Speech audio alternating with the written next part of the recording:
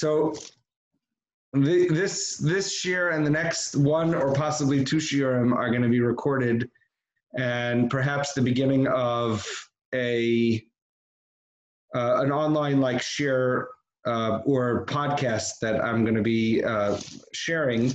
So hopefully this can be recorded and accessible not just through my Zoom link, but for whoever's interested. Every year, and it comes somewhat near to Tisha B'Av and the 3 weeks, I always feel like there's something inside of me that needs to be expressed. And it could take me 15 hours of stuff to say because I like to ramble. But also, I have had this feeling for quite a number of years that the 3 weeks specifically are related very much to what therapists do. And as a therapist, and a lot of people here are therapists, I feel like there's something unique that needs to be said. I think there's something, it's not necessarily unique to Torah, but it's something that therapists have a perhaps unique perspective on that can be shared to try to understand, not just in Pnimius, but al pi avoda, al pi our avoda, to try to know and understand what is this tkufa of our lives about. So some of this you've heard, and some of this might be a continuation of other things we've talked about in the last few weeks. But we're going to kind of just jump into it because it really has to do with a hashkafa about life, to be honest and authentic and real about what life is, what our lives are personally, and what message this whole yontiv of Tisha B'Av has for us, and to understand it in a way that's sophisticated enough and mature enough that it doesn't chas v'shalom hurt us or burn us. It was really, as a third generation post-Holocaust person, as well as everybody here is at least not a second, third, maybe even fourth generation post-Holocaust survivor, we have to really think, I think, in a mature way about what Yiddishkeit means to us, and specifically looking back to the last greatest major catastrophe that Klal Yisrael went through, and to take some stock of how we respond to the Holocaust. A few years ago in Shul on, I think it was Pesach, it was Shvi Shel Pesach. So there used to be like a rotation of people that would speak in between Mincha and Ma'ariv. And my parents were here for Yontiv, and the Rav asked me to speak as one of the people to speak in between Mincha and Ma'ariv. And it was after, I think must have been Shvi or Achron Shel Pesach, because we said Yizkor that day. And Rabbi Weinberger, my Rebbe, as he normally does before Yizkor, talked about remembering, and it was a particularly intense drasha about the Holocaust. And with probably temerity and chutzpah, I got up and I said something about how my generation doesn't really want to hear about the Holocaust anymore. And I felt bad because I think it was a little sensitive on my part. Maybe it was chutzpah on my part. And so I think I apologized to him. I hope I apologized to him. But it was in somewhat a frustration that I had about talking about the Holocaust, and feeling something that only later I saw expressed in the words of Rav Kook in such unbelievable way, Rav Kook, who lived before the Holocaust, but really feel that in the year 2020, in the United States of America, which seems to be going very, very quickly in a very negative way, to be able to stop and say, look, it's 2020, the Holocaust happened a long time ago, not in biological time, not in chronological time, but so much has changed. We have recovered so swiftly and rapidly in many ways from the Holocaust that we have to talk relevantly. We have to talk about what's relevant about the Holocaust. And I think the thing that comes to my mind is to say, look, we have rebuilt yeshivas, we have rebuilt kashrus, we have rebuilt ourselves financially, we have rebuilt and restored in many ways the major Jewish institutions that we had before the Holocaust. We did that very, very quickly. We've become acculturated to what it means to live in the United States. We've become connected to the land of Eretz Yisrael, and there's all kinds of Yiddishkeit that's exploding on every different corner of the world. Kiruv rabbis from every different walks of life are being makarav people into all different walks of Yiddishkeit. And by and large, the Orthodox Jewish world seems to be doing very, very well. And so many of us don't want to hear about the Holocaust. Many of us don't want to hear about suffering and pain.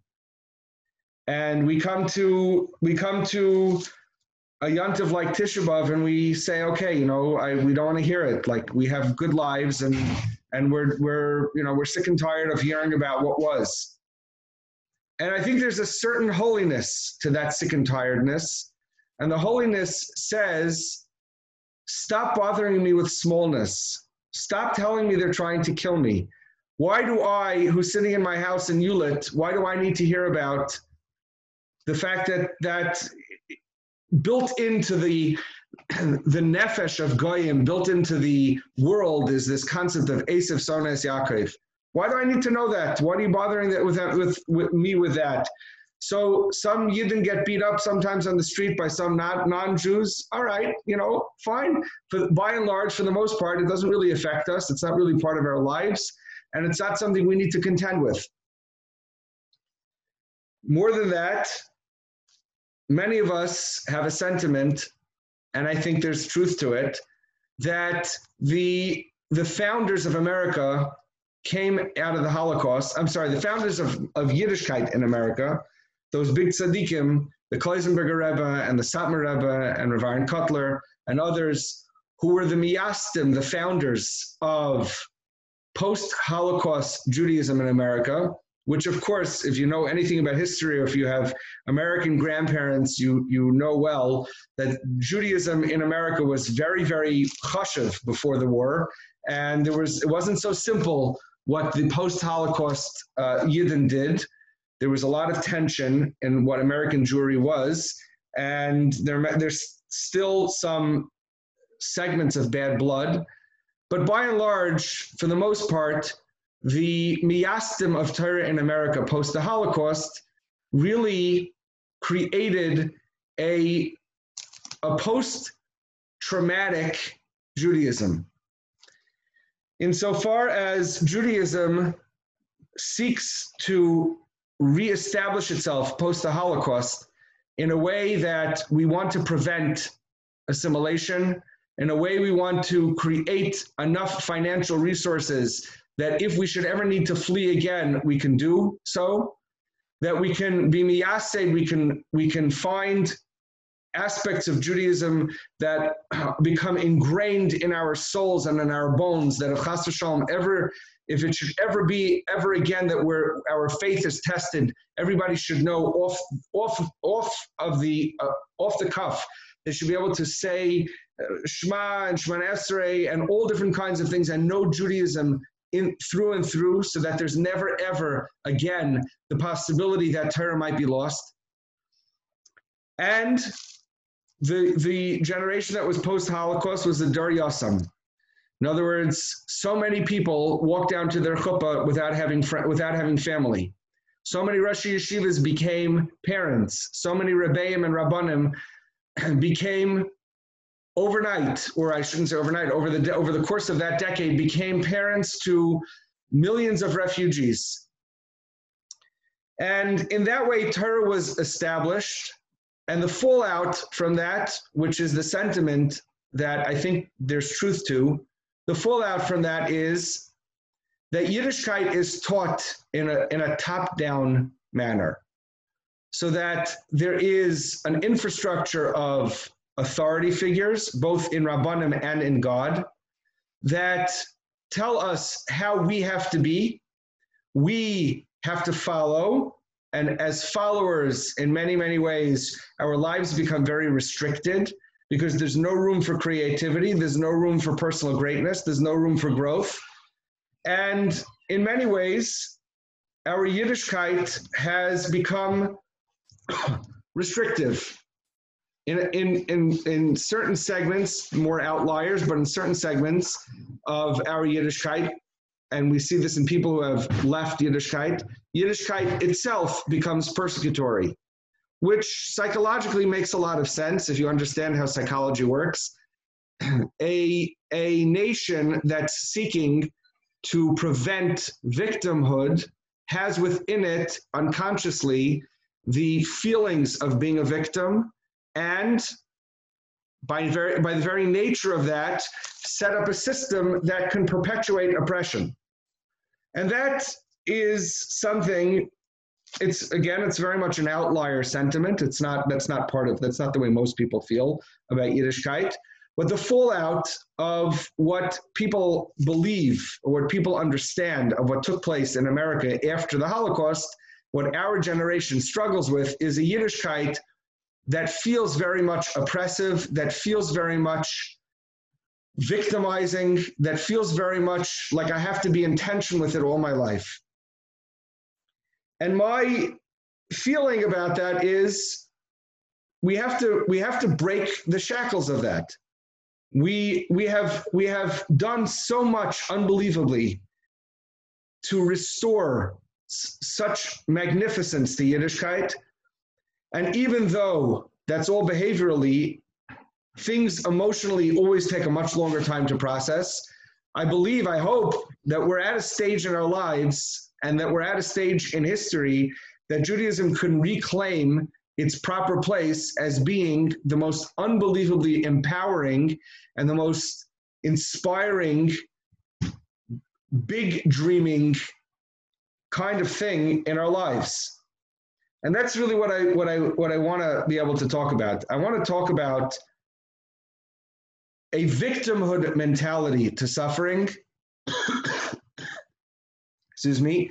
A victimhood mentality to suffering, a survivor mentality to suffering, and a thriving mentality to suffering.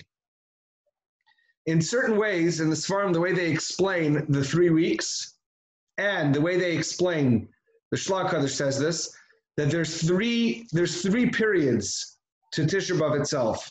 Tisha B'Av has, the first night it has Eicha, the next morning there's Kinnis, and then already after Chatzos on Tisha B'Av, you already start the beginning of Nechama, which is the time of Mashiach, really. And I think that what we can safely say is that this number 3, the 3 weeks, the 3 parts of Tisha B'Av, in modern psychological terms, they represent the victim mentality, the survival mentality, and the thriver mentality. And that's really what I want to get into, because I think that for many of us, our Judaism, and this is really what I want to talk about, it might even be just addressed to the people who feel that Yiddishkeit, Chas v'Shalom, is oppressing. So I want to address victimhood, survivorhood, and thriverhood, if you will, and talk about what Yiddishkeit could look like in all those 3 aspects. Talk about not just Yiddishkeit, but talk about pain in general, and talk about suffering in general, and talk about the way those 3 categories, wherever you are on those 3 categories of either being a victim or being a person who survived victimhood or being a person that thrived, to be able to see pain and suffering through the lens of those 3 things, because those are the 3 stages. Eicha is talking all about the brokenness of the Churban Habayis. It's the most intense time of Tisha B'Av. The morning we say Kinnis. Kinnis, Rabbi Nachman says, if you flip the letters around, is Tikkun. It's already about being in survival mode. It's already having left the victimhood. We leave talking about the Churban, we go into talking about all the rest of the Tzaras and Klal Yisrael, and we'll talk about how that itself is survival, and making its way to Shabbos Nachamu and the 7 weeks of Nechama that take place after Tisha B'Av, how that all has to do with Mashiach, and eventually, Meretz Hashem, how that gets us to Rosh Hashanah. So let's begin. Let's begin this this shir by recognizing first and foremost that pain is an absolute necessary part of life. And when I say necessary, what I mean is it's necessary simply by the fact that we all have it. And to make believe that pain doesn't exist, or to try to reject pain, or to try to pathologize pain, is to make a tremendous, tremendous mistake about the absolute necessity of having pain in our lives. Pain, of course, comes from not just Hashem, but pain comes from the dark side of the moon, if you will. Pain comes from the darker parts of life, which already from the get-go, anybody that can think philosophically for a minute knows that light and pain contrast each other, and that without contrast, very often you can't tell the beauty of something. So you need darkness to see light, and you need light to see darkness. So that's a basic concept. And so if you don't have pain, you can't know happiness. So throughout this forum, you find that theory mentioned throughout all spiritual traditions, throughout all philosophical concepts. We have that idea of how pain and joy can be juxtaposed against each other. That's one basic mahalach, but I'm not really going to go with that. I want to talk about pain. I think specifically as a therapist, we have to be mature, and we have to be sophisticated, and we have to be real. So forgive me, if I was a college professor, I would offer a trigger warning. We have to be realistic for a minute. Every human being has aspects of our lives that are painful. Whether it's disappointment, like you stuck your hand in your pocket to pull out a nickel and instead you pulled out a quarter, it's a tiny little disappointment, to that little midah that we have that gnaws at the back of our mind that we always say, yeah, we're gonna get to one day, we'll work on one day, we'll get that, we'll save it for a rainy day, and then the rainy day happens, but we never change. Whatever it might be, and even those things we have grown on in our lives, we've all tasted deficits. And we've all tasted things that are larger than just deficits. We've all tasted things that have challenged us, whether these are aspects of our lives that challenge us internally because we ourselves can't figure out how to make it better, or these are aspects of our lives that have been perpetrated on us. As a therapist, I would say, if I were to just take a scan of the different kinds of suffering that I come across on a daily basis, it ranges from addictions, all kinds of addictions, shopping, gambling, sex addiction, all kinds of alcohol, drugs. And that's just to define an addiction, that means somebody who's lost in the craving that leads to oblivion. That's craving, but that the person's psyche is convinced it's all about, no, that next time I fill in the blank, whatever that addiction is, that next time I will be mamala, I will fulfill that craving.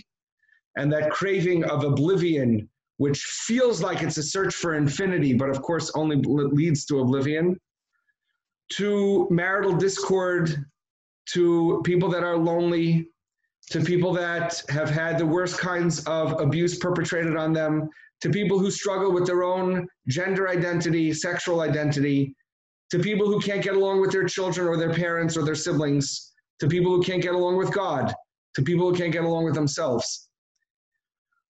All of these are the kinds of life struggles that therapists have, but not just therapists. Well, therapists have in our offices, but these are struggles that are part of the human condition. And whether we're a therapist or a Rav or a Rebbitzin or we're not any of those things, people struggle in life. So we know, first and foremost, that the Gemara teaches us whoever is misabel, whoever grieves over the Beis HaMikdash, so Zoicha v'raya b'vinyana, the Gemara says, if you grieve over the Beis HaMikdash, you will see it build in your days. So that's, okay. So we have to explain that, because we believe that people for the last 2,000 years have been grieving for the Beis HaMikdash, and we haven't seen it built yet. So we have to explain that. Secondly, we know that the Gemara says any generation that the Beis HaMikdash was not built in, it's ki'ilu, as if in that generation the Beis HaMikdash was destroyed. And the Lubavitch Rebbe, there was a video going around recently of the Lubavitch Rebbe saying that the Rogatchover paskined halachically, which has certain ramifications. The Rogatchover said that every year the Beis HaMikdash is destroyed, mamish. It's not just it was destroyed once. The Beis HaMikdash is destroyed every single year. That means that the potential for the Beis HaMikdash is here all the time. And when it's not just that there was a passive not actualizing of the potential, but there's an actual destruction of potential that takes place every year. And we know that by extension of the Churban Beis HaMikdash comes the unbelievable challenges and deficits that we all feel. In other words, when I stick my hand in my pocket and I pull out a nickel instead of a quarter, that's called Churban Beis HaMikdash. That when somebody in the middle of the night is touched in a way that they shouldn't be touched and their privacy is invaded, that's called Churban Beis HaMikdash. When somebody struggles with their own gender identity, that's called Churban Beis HaMikdash. When somebody struggles with feeling down about themselves and they can't even figure out why, that's called Churban Beis HaMikdash. Because the Beis HaMikdash represents all of life, all of beauty, all of love manifest to its fullest extent. We have to explain that. So those of you that have heard me, I don't think I've said it recently, but let's just explain this. Happiness doesn't just mean joy. It doesn't just mean a mood. It doesn't just mean a feeling. Happiness is being in a state of complete manifestation and complete connection with the meaning of who I am. The human experience of happiness is that I am who I am in the most natural way possible, with nothing getting in the way.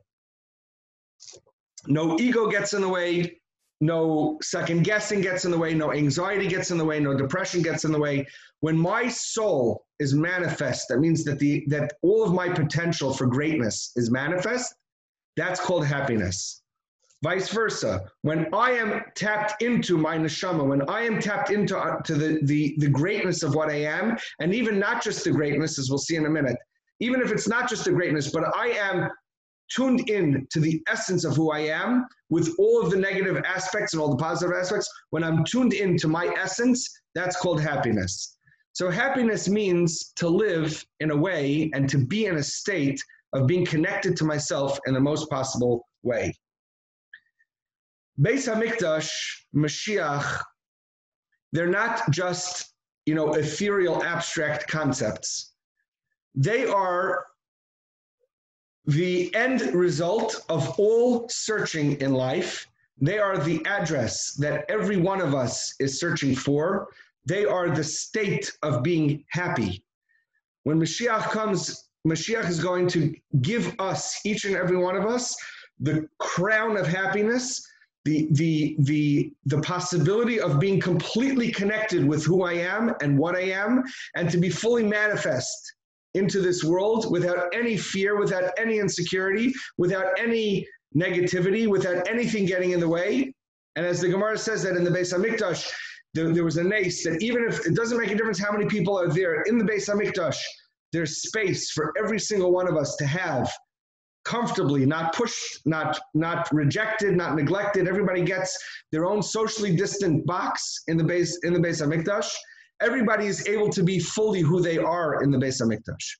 Because the Beis HaMikdash is the place for all of humanity, all of Yidden, all of Judaism, all of life to be completely vibrant, to be completely unleashed onto the world. It's life turned from the inside out in the most complete way possible.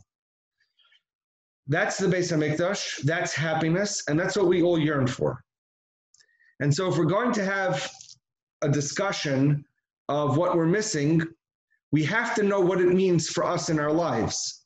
That the entirety of Tisha B'Av is about my relationship to my neshama, my relationship to my potential, the darker side of the moon. It's the darker side of the year. As the Sfarim explain, it's the time of the summer, which even though is light outside, but it's also hot. It's also, in Eretz Yisrael, it's the time of dryness. It's not the time of rain. It's the time of heat. It's the time of burning. It's the time of fire.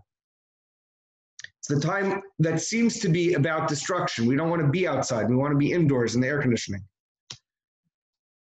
We have to talk about that in the neshama. We have to talk about the soul.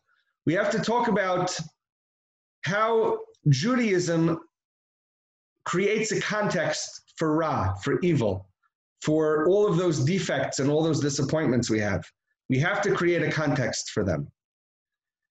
And that is really what Tisha B'Av is about. It's about gaining perspective and context about the Beis HaMikdash, about potentiality, about the magnificence, not that's just buried inside of us, the magnificence of what we are.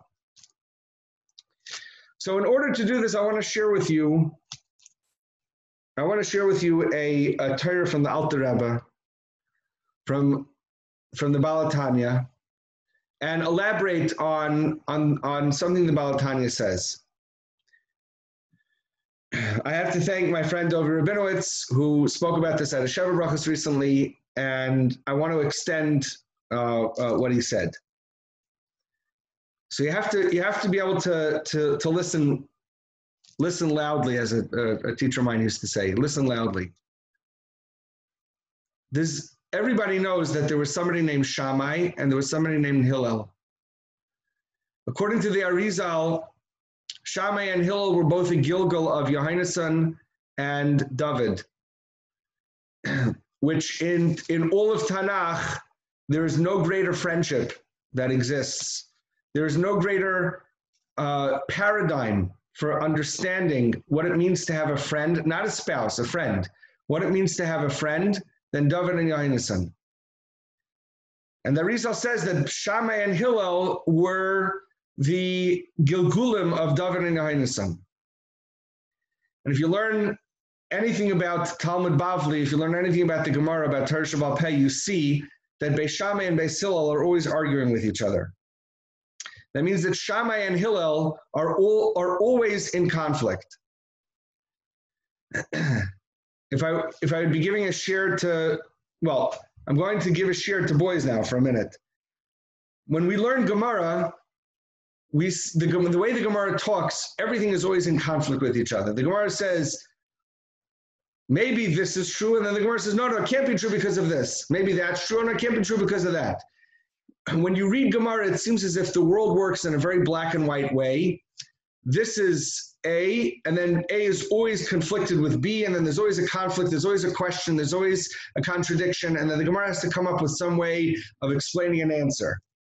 There's a very black and white, argumentative aggression that yeshiva guys learn the Gemara with, and it seems as if that's the way life is meant to be. And if you talk to some people, you talk to some yeshiva guys, unfortunately, their whole way of living is always with either contradicting what was just said, or in their minds, everything is either or, and there's never a sense of both and.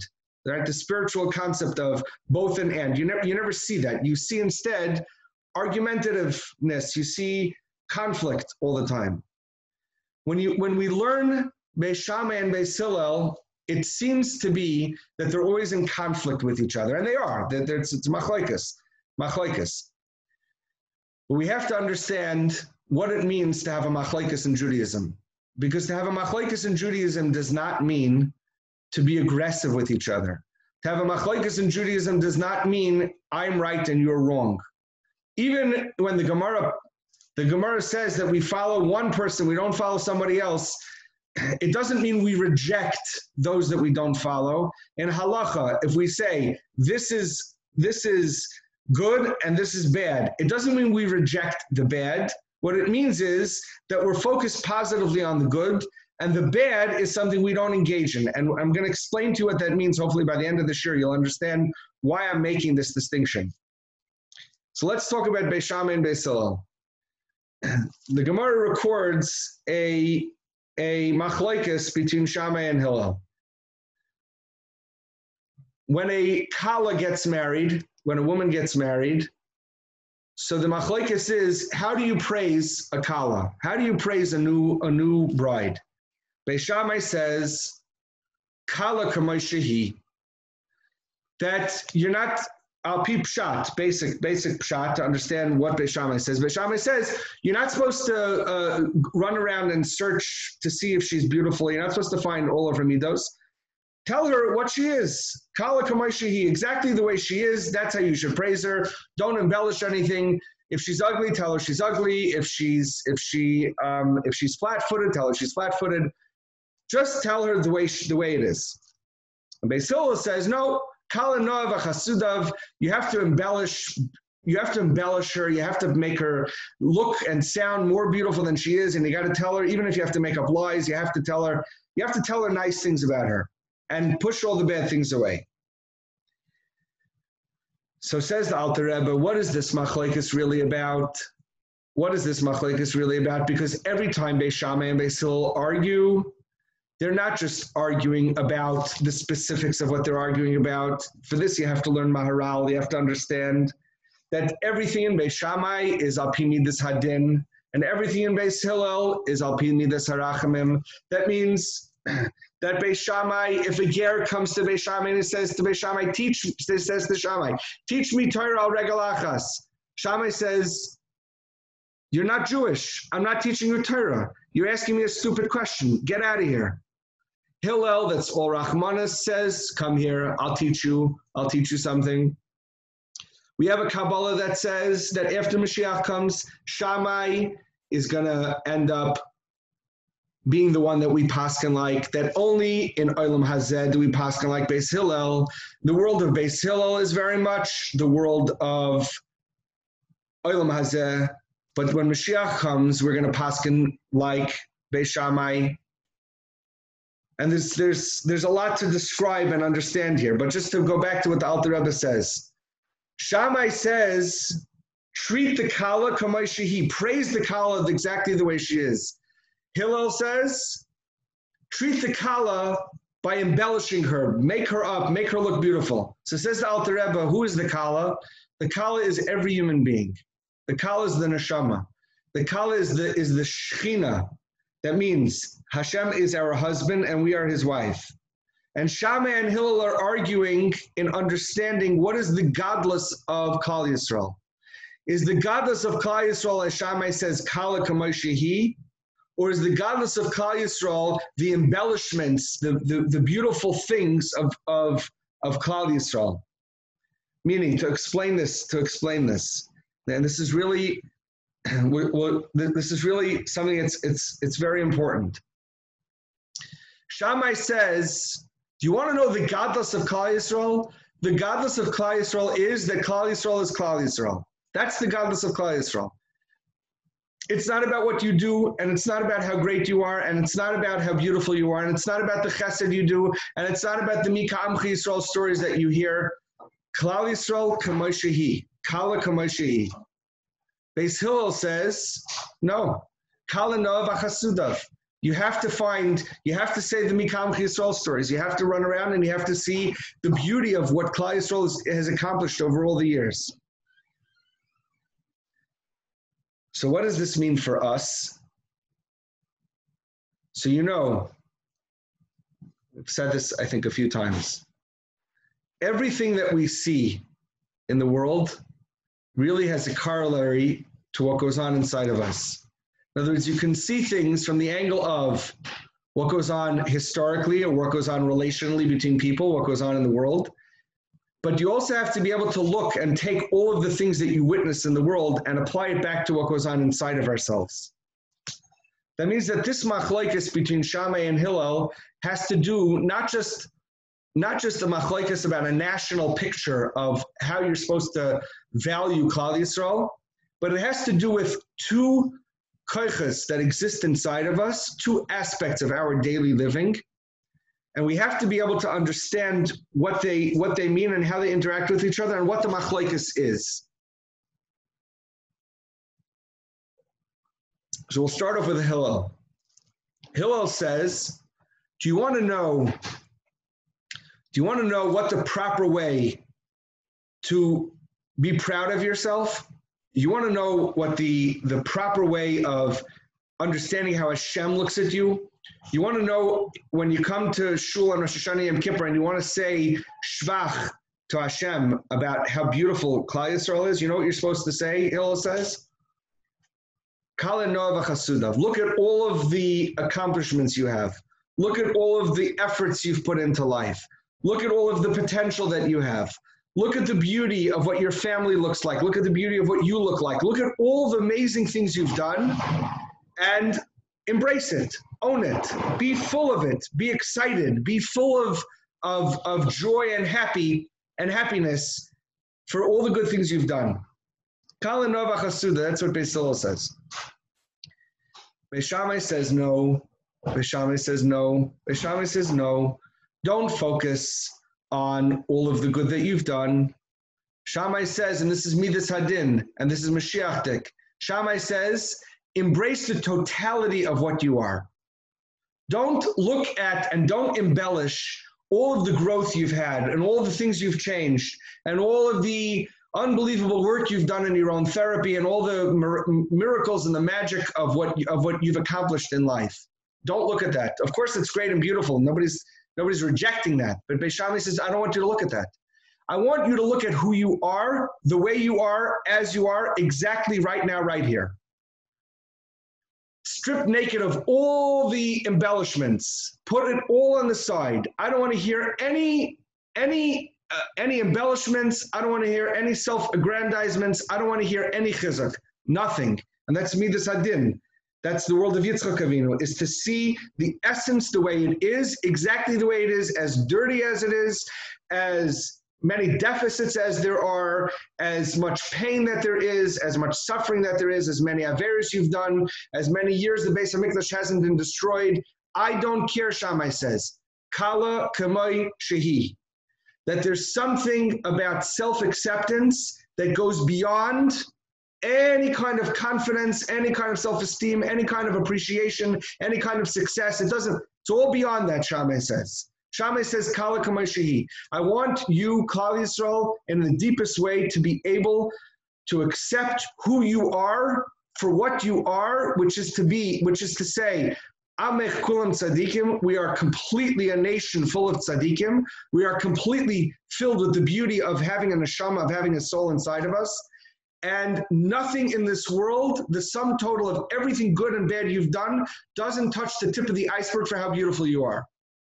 Shammai says, you want to know, how are you mishabeach? How do you dance in front of a kala? That means, how do you dance in front of the mirror with yourself? How do you dance in front of Hashem's eyes to say how beautiful Klal Yisrael it is? Kala kamoi shehi. Exactly the way that I am. Exactly the way that I am. And that's the machlokes between Shammai and Hillel.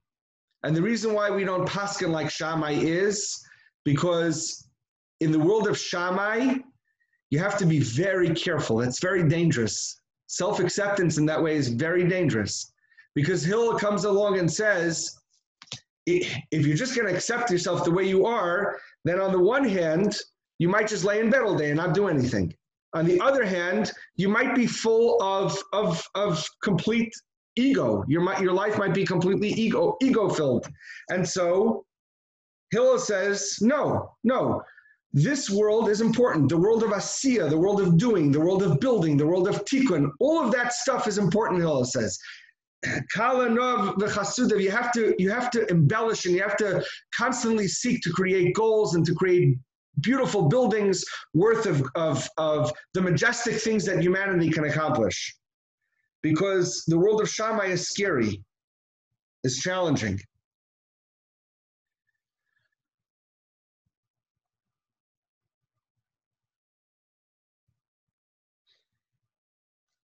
So we have to understand this machlokes between Shammai and Hillel, and the way the Alter Rebbe is explaining this. We have to understand this in a deep way,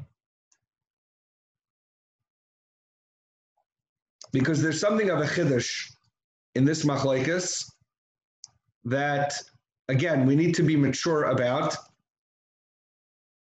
Yes, it seems like Shammai is taking a more loving stance here. Of course, Shammai is taking a more loving stance here, but there's a potential for complete a breakdown in the world of Shammai. Shammai is taking a more loving stance, but it's not so much loving as it is emes. Shammai is taking a stance about emes here. Shammai is saying emes is what's important. Emes is what's important. And Hillel is saying that it's not so much emes, it's chesed. It's what we can accomplish. What we can accomplish, we have to do good things. We have to do beautiful things. We have to grow. We have to heal. We have to make things better. And Shammai is saying you don't have to make anything better. You have to just accept life the way it is. And that in and of itself is an avodah. So we're going to. So people are sending questions, and so let me explain this for a minute, and then we'll see if the questions are answered.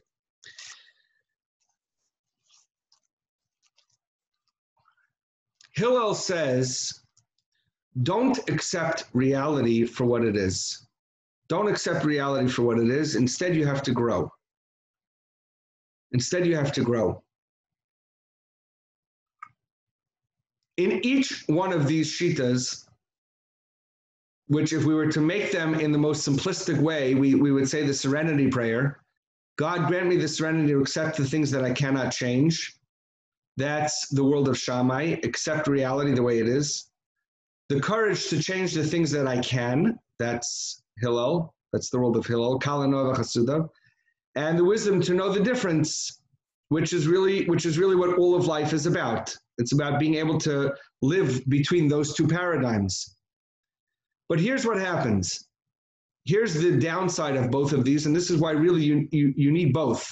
They complement each other. Acceptance and change complement each other. Acceptance and growth complement each other. In the world of Hillel, we are given and empowered to not just do things, but to change things and to grow things. Not just to change and grow things, but to really be a shutuf, to be a partner with Hashem. And Hashem says, as we said before from the Baal Shem Tov, that when Hashem said, Nasa Adam, let us create man, what Hashem was saying, me and you, I am going to give you, humanity, the potential, the raw potential to grow, and you, humanity, are going to take that potential and develop that into an actualized life. So Hillel says that we are shutfim, we are partners with Hashem. And as partners with Hashem, we are empowered and also given the responsibility of growth. And Hillel, in the world of Hillel, the neshama is given an opportunity to express itself all the time. Because the neshama has a guf, and the guf is able to be a vehicle of the neshama and just move and go. Adam lo amul yulad. Man is created to work. Man is meant to put effort in. that could be both read as the responsibility of man, and it could also be read as the unbelievable opportunity to create of man. Adam la'amal yulad, that's the world of Hillel. Shammai says that the neshama needs to be in a resting place. The neshama is not meant to jump around doing things. The neshama is meant to simply accept life exactly the way it is. It doesn't mean to say he doesn't reject hard work or effort, but he says that in the panemius of life, what's more important is the meaning of life than whatever you can accomplish. Shammai is he's not so connected to the accomplishments of life. He's more connected to the meaning of life. So what's the challenge of this? In the world of Hillel, the neshama says, okay, I'm going to try to engage with life. And the neshama puts itself out there, and the neshama tries. And what happens when the neshama tries? What happens when I, as a human being, try to engage in life? What's the first thing that happens when a little kid wants to take his first act of independence, which is which stage? That's the anal stage of Freud. That's the stage of learning to go to the bathroom. The first moment the child wants to be toilet trained, what's the first thing that happens that every parent knows? It doesn't work. It's the first thing that happens. It doesn't work. And at the next stage of life, when a child wants to learn to walk, it doesn't work. He falls down or she falls down. And at every stage in life, until we die, the moment we die, we all have the possibility of failure. We all do. All of us does. All of us do. Destruction, all destruction, excuse me, all destruction happens the way development happens. All of life is development. From the beginning of time until the end of time, there's one long continuous journey that is unfolding and that's developing. And so every single time that I get up in my life to try to do something, there's the possibility I'm going to fail. And every time that I'm engaged in a project, I'm going to fail somewhere. There's going to be something somewhere, somehow, that there's a defect. Because Mashiach's not here, the Beis HaMikdash is not here, and so nothing can be complete. There's no possibility that I can be manifest completely in this world, so somewhere, somehow, I'm going to fail. Destruction in the world of Beis Hillel means failure. In the world of action, it means failure. I didn't put in enough effort, or I put in enough effort, but it wasn't successful enough. I got married and the marriage isn't perfect. I had kids, the kids aren't perfect. I made money, it wasn't enough. Disappointment, failure, etc. And so the risk that the neshama takes every time that it stands up to act is it might fail. And since we live in this world, that's a world of Gashmias, and the neshama, which is all potential, is the world of Ruchnias. All potential is Ruchnias. All potential is not tangible. All potential is perfect, right? If you think about it, potential is perfect. When I'm sitting and fantasizing about how a project works, nothing gets in the way. It's perfect. I know exactly how it's going to be. It's only when we start to actualize it that we start to taste some negativity, some disappointment. So the neshama, which is all of my potential in the world of Beis Hillel. Beis Hillel is all about Kal Nova Chasudav. It's all about the world of actualizing things. So the neshama says, I am living in the world of absolute perfection, and you want me to cross the bridge into the world of brokenness, into the world of pirud, into the world of asiya, in the world of doing, and you want me to actually bring min hakoach el hapoel, I'm going to fail. What is sin? What is sin? What is Avera? Why does the Torah tell us that there's such a thing called Avera? Why do we have so many lois essays in the Torah? Because sinning is what happens when my neshama wants to go from potential to actuality, and the neshama doesn't know how to do that.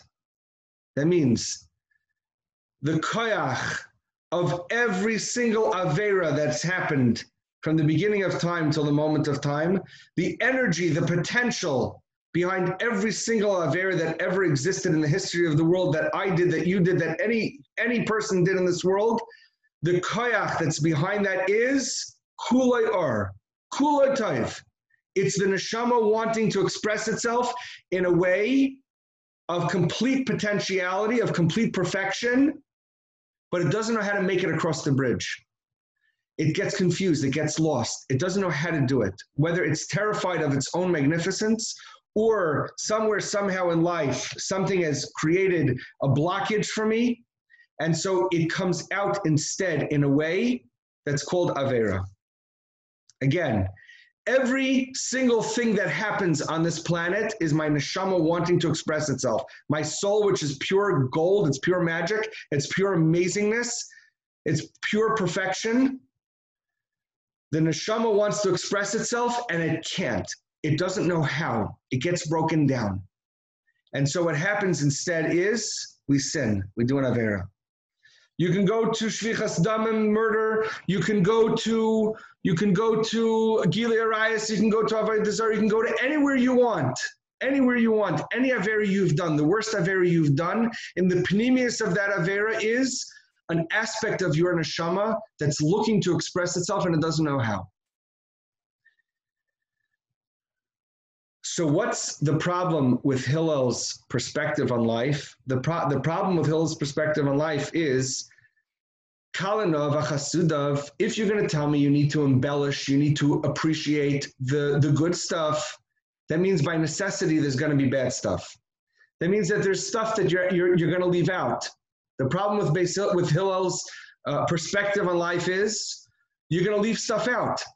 There are going to be things about the Kala, there are going to be things about Klal Yisrael, there are going to be things about myself when I look in the mirror I'm not going to like. And Hillel doesn't really have a formula for that other than to say, focus on the positive. Focus on the positive. Just focus on the positive and you'll be good. You'll be good. The Baal Shem HaKadosh came and he said, Sur Merav Aseh Toiv, do good. Sur Merah, the Baal Shem Tov says, don't think about the Ra. Sur Merah means remove the evil, Aseh Toiv, and do good. So the Baal Shem Tov explains, what does it mean, Sur Merah, remove yourself from evil? He says, Taka, remove yourself from evil. Stop thinking about it. Stop worrying about your character defects. Stop worrying about the things that are hard for you in life. Go out there and Aseh Toiv, focus on the good. But the problem with that is that we don't know, Taka, what do we do with the Ra? If Sur Merah, if I've avoided thinking about the negative, I don't know what to do with the negative. And now this brings me back to the beginning of this shir, and this is really something that's hard to say out loud because it feels so controversial.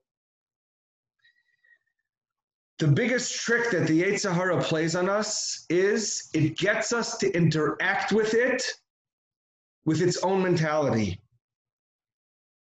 In other words, I wish I could like scream from the mountaintops and say this. It's amazing. I'm getting so emotional about this. The Yetzer Hara says, Sur Merah, don't focus on the bad. Reject the bad. You're bad. You have bad things about you. You should be rejected. That's what the Yetzer Hara says. The Yetzer Hara doesn't care about any Avera you do. That's not what the Yetzer Hara is there for. The Yetzer Hara says, be a victim. Reject the bad. Reject the bad. Sur Merah, reject yourself. You have an area in your life that's bad, reject yourself. Don't be bad. You're bad, you have bad things about you, reject yourself. Get it out of here. Focus on the good. The good's amazing. Focus on the good, but take the bad things and stick it under a rug. Don't look at it. Reject it. Be full of shame. Be full of guilt. And once or twice a year on Yom Kippur, Rosh Hashanah, klap al chet, or show up to a Chafetz Chaim video on Tisha B'Av and hear about all the bad things you do. You have to change it, you have to change it, you have to change it because we don't know how to handle the bad. And the Holocaust came and people jumped up and said, oh, bad, you're so bad, you're so bad. And the post-Holocaust came and all the Rabbanim said, we have to prevent the bad. We can't handle the bad. We don't have any bad. No bad. So more chumras and more insularity and more constriction and more oppression, more victimhood, victim. The Yetzer Hara's whole picture in life is to say, you're a victim. That's what the Nachash came along and he said. The Nachash came along and said, you're not going to make this. You're not going to make it in this world anyway. The Nachash said to Adam and Chava, you think you're big, you think you're smart, you could be even bigger. You're not good enough. Eat from the Eitz Hadas Tovaran, your eyes will be open to being something even bigger. There's a deficit, the Nachash said to Adam and Chava. There's something, you could be something better. He created a vacuum of negativity. He created a vacuum of shame that said, you're not good enough the way you are. You can have something better. All lust and all taiva and all avera comes from an experience that the neshama has that somehow, somewhere, I'm not good enough the way I am. I need to embellish it. I need to make it bigger. I need to make it worse. I need to reject myself somewhere, somehow. Something needs to be rejected inside myself. And so there's a perversion from the potentiality until you cross the bridge. The whole chachma of the Yetzer Hara is be a victim. And unfortunately, what we've learned, what we've been taught and ingrained in our bones is to treat our victimhood like a victim. To see ourselves with the negativity that the Yetzer Hara wants us to see ourselves. And so the Yetzer Hara comes and he says, Sur Meirah, reject the evil. This is bad. Yeah, you have to reject it. You can't be this way. And if you feel this way, you have to recognize you belong under a rug. The victim mentality, excuse me, the victim mentality about evil is evil. And that's the whole sophisticated challenge of evil is that evil gets us to think in evil ways about evil. Because evil says shame needs to be rejected. Evil says I need to reject myself because I'm evil. The chachma of the Yetzer Hara is to say, be full of shame. Be down on yourself. Reject yourself. You did something bad, you're taka bad. You did something terrible, you taka should feel terrible. You should be terrible. Rav Kook says that you can do tshuva in a second. You can snap your finger and do tshuva in a second. Why? What does he mean? Of course, we could spend a whole lifetime trying to grow. But Rav Kook says to do tshuva in a second means you simply snap your finger and say, Hashem, I don't want to be this anymore. I don't want to be this anymore. I don't want to walk around rejecting myself all the time. I want to live like Shammai says. I want to accept myself. I want to recognize with all the flaws and all the defects and all the negativities and all the bad things and all the disappointments and all the destruction and all the things I've done with my life, I'm still here. Exactly the way I am. Kala kamay shehi. I'm exactly the way I am. And I embrace myself and I accept myself. And no matter what creates shame in me, and no matter what I want to spend 30, 40, 50 years in therapy working on, and no matter how I want to grow, and no matter what aspects cause me the pain that I have to work on, no matter what that stuff is, but I'm here. And Hashem, you love me. And Hashem, you accept me. You don't just accept me, you embrace me exactly the way I am. Kala kamay shehi, says Shammai. So if we're going to enter the world of Tisha B'Av, and we're going to enter the world of destruction, and we're going to enter the world of victimhood, and we want to taste a little bit about the way that Tzaddikim understood Tisha B'Av, we have to start by recognizing acceptance. We have to start by accepting ourselves, and not for a minute, chas v'shalom, to think that any of the negative things that have happened to us because Hashem chas v'shalom rejects us. Adarabah, when we sit on the floor in Eicha, and we say Eicha, and we say Kinnis, and we say words that we say to Hashem, Hashem, you treated us like you reject us. Hashem, you treated us like it says in Eicha, like a woman that's in Nida, she's rejected in some way. That there's a certain degree of feeling off limits. We're not saying to Hashem, Hashem, we are rejected. We're saying to Hashem, Hashem, why do you make us feel rejected? Why do you make us feel so much pain? Why do you make us feel so negative? There's a concept in the Sfarim, and we're gonna end with this as an introduction for Mirz Hashem next week. There's a concept in the Sfarim where they talk about the Galus Hashchina, that Hashem says, Ima Enaychi B'tzara, I am with you in your time of pain. And the Sfarim explain this on the most basic level to mean that Hashem creates the world, Hashem runs the world the way Hashem runs the world. Hashem says, this person has to die, this person has to be molested, this person has to be gay, this person has to suffer from an addiction, this person has to be single, this person has to be married lonely, this person has to be divorced, this person has to die suddenly, this person has to suffer, v'chule, v'chule, the list goes on and on and on. Hashem says all of those things, but Hashem says, you'll never know why I have to do those things, but you know something? It hurts me so much that you have to be in pain. It hurts me so much that you have to suffer through this. I'm so sad that for whatever reason you have to go through this. I'm so sad that you feel rejected by me. I'm so sad that you feel that I don't want to be with you. I'm so sad that you feel like I don't accept you the way you are. Means not that you went through negative things. I know you went through, I put you through negative things, but the fact that it has to be painful, the fact that you have to sit in pain, that people have to sit and cry in the loneliness of their bedroom at 3 o'clock in the morning, for whatever reason. Hashem says, that hurts me. The gullus of the Shekhinah is in gullus, means that Hashem says, I'm with you. It's hurtful to me. It's hurtful to me that you have to be in pain. I accept you and I embrace you exactly the way you are. I know all the things that are hard for you. I know all the things that are negative about you. I know all the averis, the sins that you've done. Don't you think I know that? Don't you know that I see your neshama inside vibrating, wanting to push out and be the best you can be? Don't you see I know that? Of course I know that. And the fact that you, for a second, question that makes me feel so sad. And come here, I want to give you a hug. Come here, I want to give you a hug. I'll end with this thought that I had recently about why the Torah is so careful to list all of the lois essays. You'd imagine, you would think, if you were writing the Torah, maybe, I don't know if everybody would think this way, but I could certainly entertain this possibility that Hashem would write the Torah with all the mitzvahs assay, do all of these things. If you want to serve me, do all of these things, right? Service takes place through action. Take action and be holy.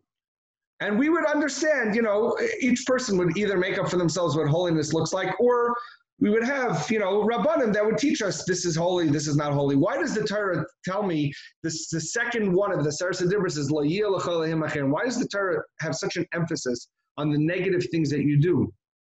And if you don't have faith, if you think that God is simply a narcissistic, controlling pig, then you think that you relate to lois essays as being controlling and rejecting and negative, and it's all negative, and there's such a focus on negative with averas and punishments and consequences, etc.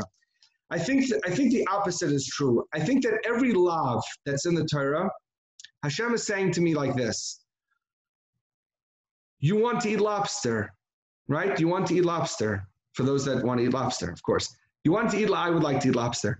So I'll use that mashal. It's the tamest one of all of the types that I have. You want to eat lobster, the Torah says. So, okay, good. I know you want to eat lobster. And your desire to eat lobster comes from a good, beautiful place. You want a taste of all the aspects of my creation. You want your neshama is vibrating inside of you to know what it's like to eat lobster. Beautiful. That's great. The koyach for everything is in there. The Gemara says, better a person should say, I want to eat chazer, and not eat chazer, than say, I don't want to eat chazer. Meaning, the taiva to eat, the craving to eat, Hashem says that's kadosh v'tahar. The fact that you want to do something wrong, kadosh v'tahar. The koyach to do any aver is kadosh v'tahar. I'm telling you that because I want you to know that I recognize that there's such a thing as an interest in eating lobster. I know you want to eat lobster. I don't reject the fact that you want to eat lobster. I accept the fact you want. It's exactly the way you are. Acceptance exactly the way you are. I'm telling you that if you want to be kadosh, you shouldn't act on that craving. I want you to know that to be a full-blooded human being is to have a dark side of the moon, is to say, I want you to have all of those dark pockets, I want you to have all of those aspects of your life that are kadosh v'tahar, and I want you to learn how to discipline yourself, because if you could learn to discipline yourself and know that there are certain behaviors that are off limits, you will become much greater of a person. Lois essays exist in the Torah not like we thought for a minute ago about Hillel was saying that you have to reject all evil and just be good and big and beautiful. Loisa says exists in the Torah because of Shammai. Shammai is connected to the world of Loisa says. Midas Hadin is connected to the world of Loisa says. It's to say, I want you to embrace yourself exactly the way you are. I want you to be as authentic and honest and real about yourself as you are. Know every single thing you want in life. And learn within yourself to become the greatest possible chooser of good and evil. I want you to embrace everything about you. I don't want you to reject anything about you. I want you to embrace everything because everything comes from the most beautiful place inside. The fact that there are disappointments in life, the fact that we sin, the fact that there's a Churban Beis HaMikdash, all of that, Hashem says there has to be certain, you'll never understand why, there has to be certain limitations to life. You'll find out why later on. There has to be certain limitations to life. But don't for a minute think that you're a victim. Don't let the Yetzer Hara convince you that you're a victim, and don't get caught up in the Yetzer Hara's mentality about sin and the Yetzer Hara's mentality about Korban, because there's never ever a moment, Hashem says, that I reject anything about you. Even when you've done Averis, I don't reject you. Because I know you, I understand you, I'm with you, I live inside your head, I watch everything that goes on. I know every ounce you've struggled with that fill in the blank, whatever that fill in the blank is for you. I know you, and every time you've acted on that Avera, I've watched what went on inside of you. I watched your neshama come all the way to the edge of the bridge to cross into reality, and I watched the water come and wash the bridge down, and then you couldn't get to the other side, and so you did the Avera. I know that. I see that. It's okay. It's okay. You're with me. I got you. I got you. We're good. We're tight. It's all good. That's the stage of victimhood. That's the stage of pain, of recognizing that the first stage to growth out of pain is that there's never ever, chas v'shalom, a time that Hashem rejects us. That's the first stage of this shir. I know this might have been a little intense, but this is a hakdama for the next part, which we're going to talk about more, what it means to be a survivor, what it means to get out of pain. And we'll move on, Eretz Hashem, then to what it means to have Mashiach, Eretz Hashem. So thank you everybody for listening. And I